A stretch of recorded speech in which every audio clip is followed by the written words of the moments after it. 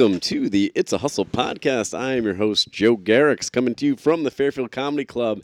And for the second time, we have Patrick Monahan. Patrick, thank you for coming back. Oh, thank you so much. Hauling ass all the way to Connecticut once again to do our 10-minute podcast. We owe you one. Yeah, it's a real, it's definitely not that we just did not move. This is a different time. This is not the same day as the first podcast. You can't prove it. With Patrick, no one can prove it. Try to.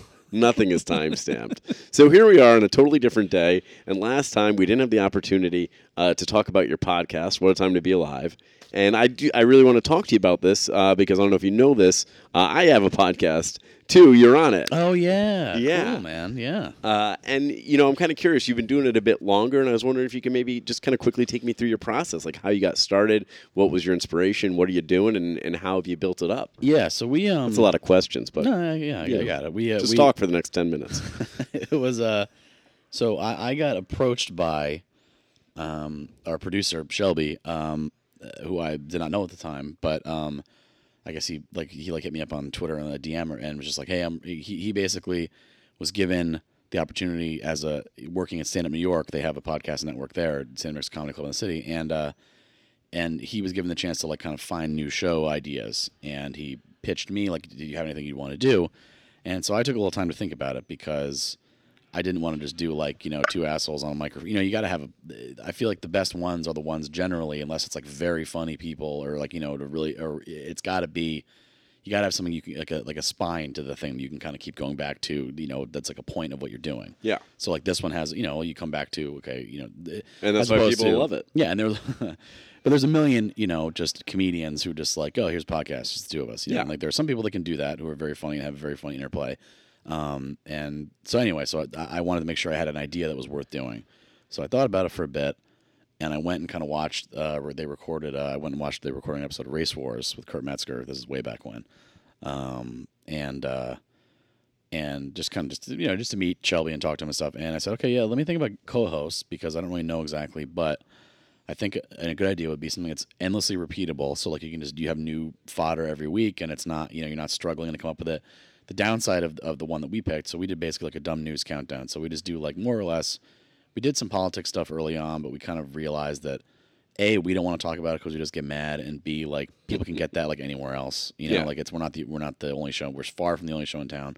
They can listen to Chapo or one of those things, because we're sort of, a lot of us are friendly with those guys. So I think there's a lot of kind of overlap in listenership and stuff. But anyway, so we stick to the local news goofy stuff is kind of what we talk about.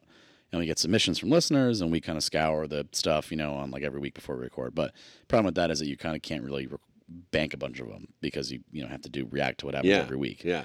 But that's a minor downside as far as I'm concerned. Anyway, so I never bank. All mine are fresh. Yeah, right. As we talked about before at the beginning. The guy that one of my best pals in comedy that I run the show at Karma with is Eli Uden, who is a very funny comedian as well. So I asked him if he wanted to do it, and then we needed a third host, and we obviously didn't want to do a third, just white dude, Which is why you didn't come to me. Get a little variety. Kat Barbador, who had just recently, not too recently, within the past year, moved to New York, and is a really funny comic, and we did a test episode, and we had a really good sort of back and forth, and it fell into it very easily, and so that was it. So. Yeah. And how long ago was that? The first episode we put out was October 2017. So.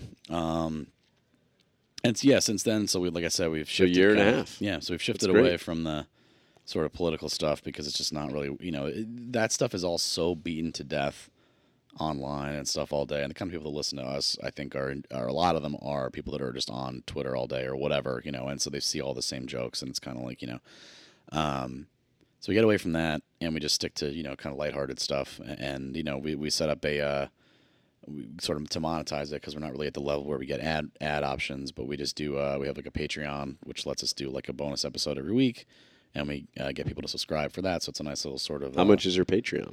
It's $5 a month for it's $10 for access to the we have private Discord. You know what Discord is? No. So Discord is it's basically like Slack but for video game people. Mm-hmm. It's free, but it's very similar to Slack in terms of the way it's laid out, all these different channels and things. Yeah.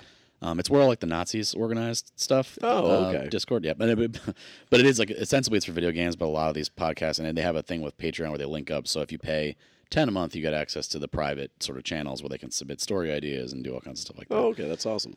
And we have a good little kind of community of people who hang out in there all day and are friends with each other, and some of them came up to see the show from. That's awesome. Yeah, so it's How long did it take you to kind of build up this like community of listeners? Well, we had people. We all had our own built-in sort of followings, of which there was some overlap just from like Twitter and stuff. But I think it's probably. I think we're at. It's hard to track because the metrics are not really clear. There's no way to view week over week. The same way. I should probably do some more work on that. But I'd say we probably doubled our listenership since we started, maybe a little bit more. But we did pretty well off from jump because we had good sort of penetration of hey, I have a podcast now. You know what I mean? Yeah. It's kind of it's not that unusual thing for someone to just decide that in this sort of sphere. So. We do some promotion. Just it's basically just through social stuff. That's really all we do. Yeah. So all of your promotions, just like social media. Are you doing like ads? Is it just like you guys? No. I don't think we've ever paid for anything like that. We have do we have it? No, we don't have an email list. We don't really. Yeah, it's just and we have a Twitter account for it, and that has people follow that when the new episode comes out. Obviously, they get the new episode anyway, so it's kind of And one thing we've been able to do. This has just been sort of a happenstance thing because I and other people have been around, we've asked some people who are kind of bigger. We don't really do guests. What we've done is when people have been out, myself or Kath or Eli have been away or whatever, we've swapped in, comics that we know that we think are funny.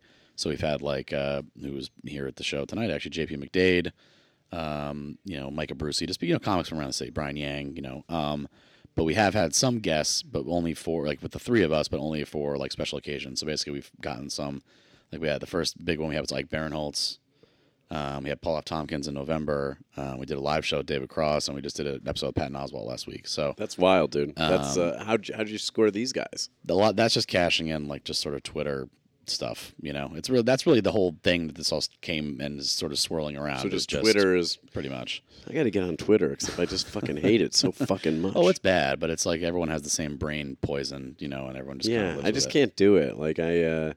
Beecher's always telling me, you gotta put this on Twitter, and I'm like, I don't put anything on Twitter. Yeah, and then he'll screenshot things I put on Twitter, which isn't true. I just put it on Facebook, but I think it's linked. So if I put something on Facebook, it's on Twitter. Yeah. I just can't.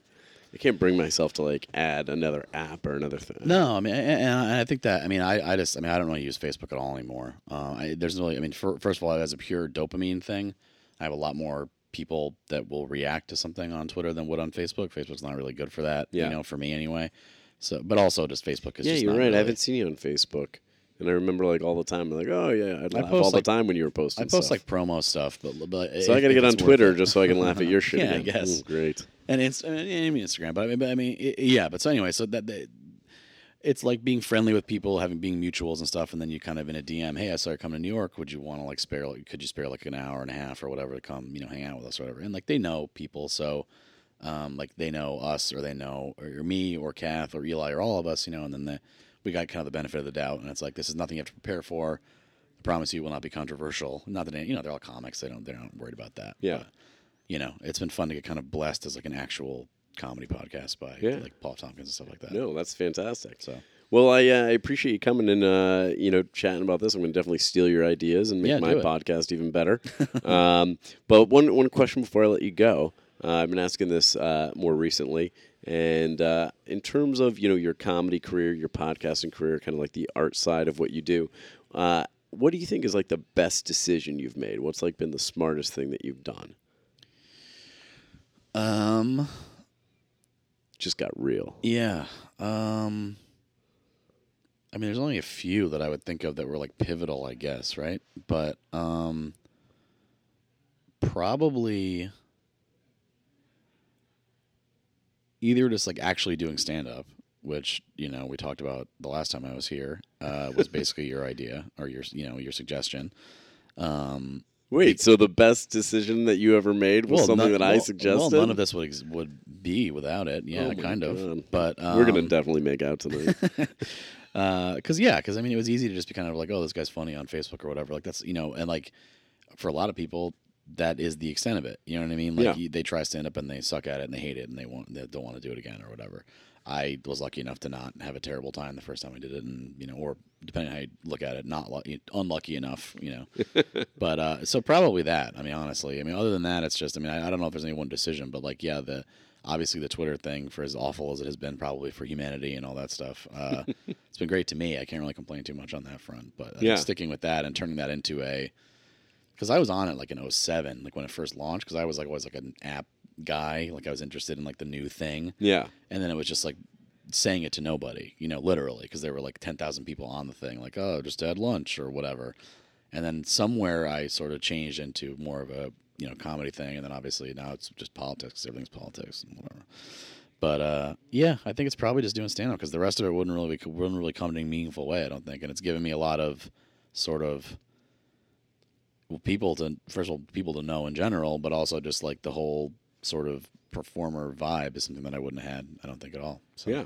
Well, good. I'm glad to hear that. And credit to you. Yeah. Well, I'm glad you do comedy. It's always a pleasure to work with you, and always a pleasure to see you and see you perform. So, where can people find you?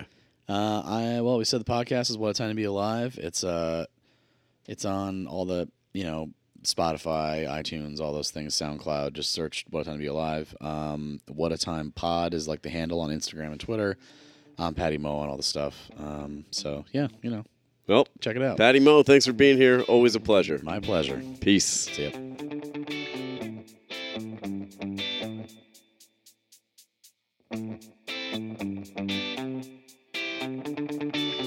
Thanks for listening to the It's a Hustle podcast. Special thanks to Eric Donnelly for our theme song, to Jillian Rooney for all of our editing, to Lightswitch Advisors for our website and online marketing. If you have any web or marketing needs, Lightswitch Advisors is your go-to place, to Vans for all of our footwear and apparel. And also, please come to the first ever live recording of the It's a Hustle podcast, Saturday, April 27th at 5 p.m. at the Circle Hotel in Fairfield, as part of the first Connecticut Comedy Festival, April 25th through 28th. Check that out at ctcomedyfestival.com. And please leave us a review. Tell your friends. We appreciate you listening. Peace.